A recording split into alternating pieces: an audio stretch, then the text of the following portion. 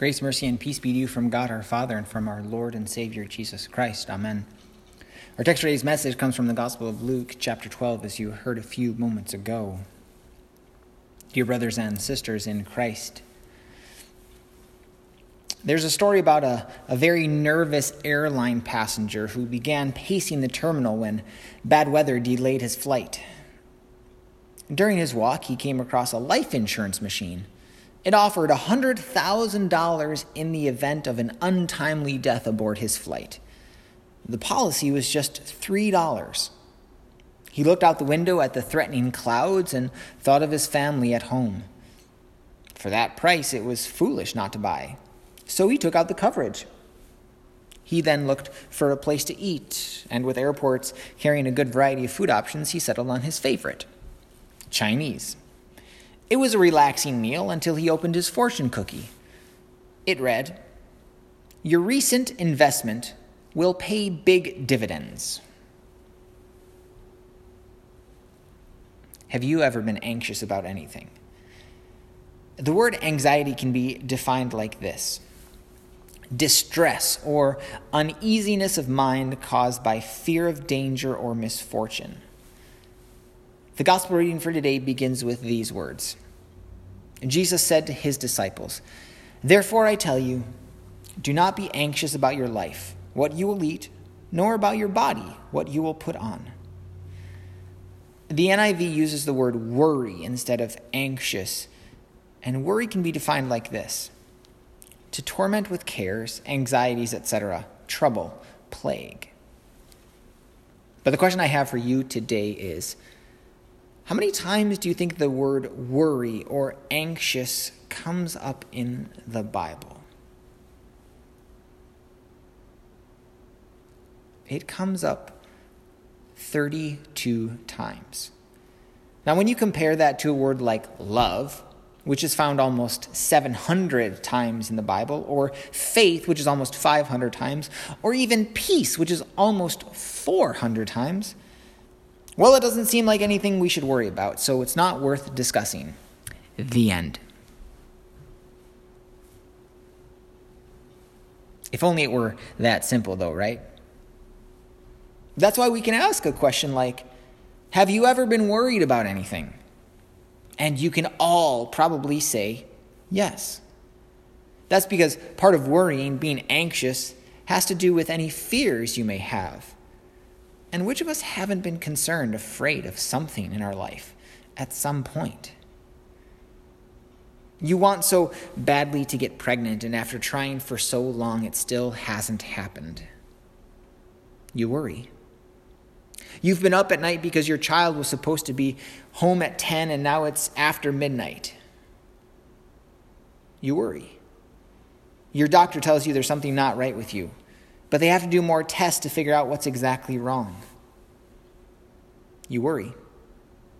Your company is struggling financially and people are losing their jobs, and maybe you're next. You worry.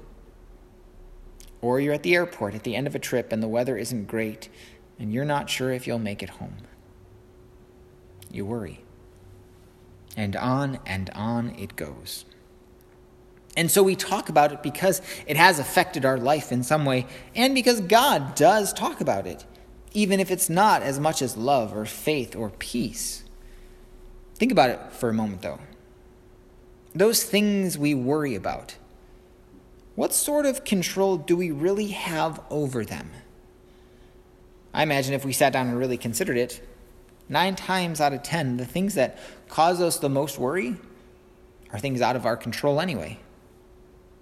Your child who hasn't come home yet, your medical diagnosis, your company's job decisions, the weather. And Jesus says in the gospel reading, "And which of you by being anxious can add a single hour to his span of life?" You can worry about anything in life, but it's certainly not going to extend your life. So what good is it? Maybe we worry because it's the only thing we can do when we have no control over a situation. It is true that we often like to think that we can handle anything that comes our way. And we do want to have ultimate control over what happens in our lives. Last week, remember, we talked about how we want to be the masters of our lives. But God is the real master. He is the one in control, not us. And when we put ourselves as master over God, well, we make ourselves God. And this really goes back to the first commandment.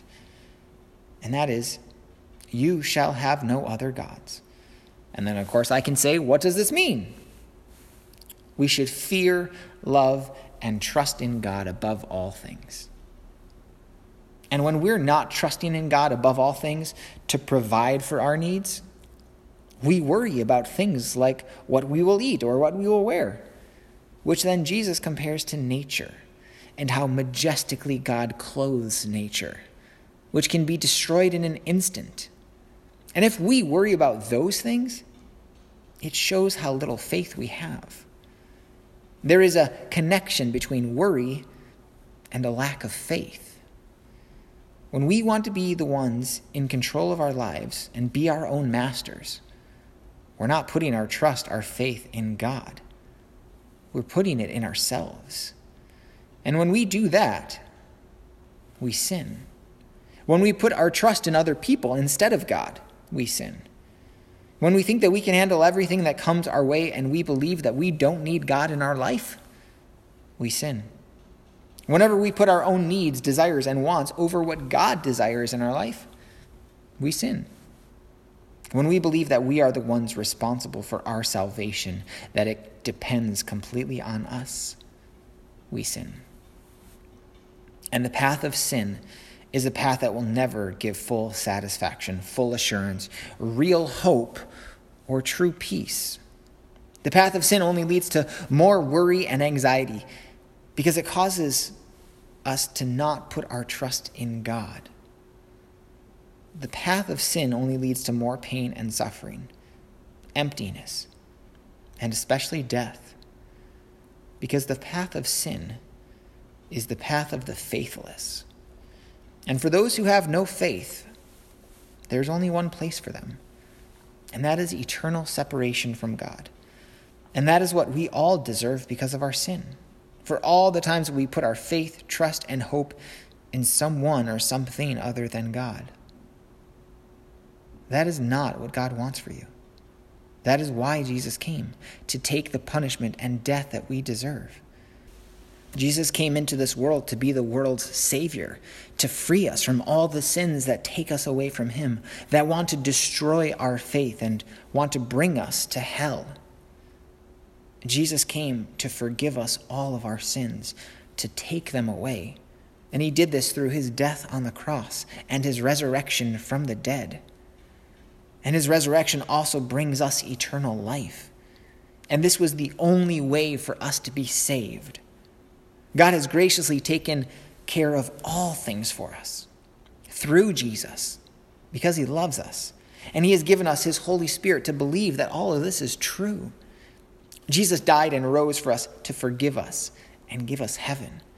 The Holy Spirit is the one who helps us make these promises our own, helps us to grasp them and believe them and be confident in the saving work of God.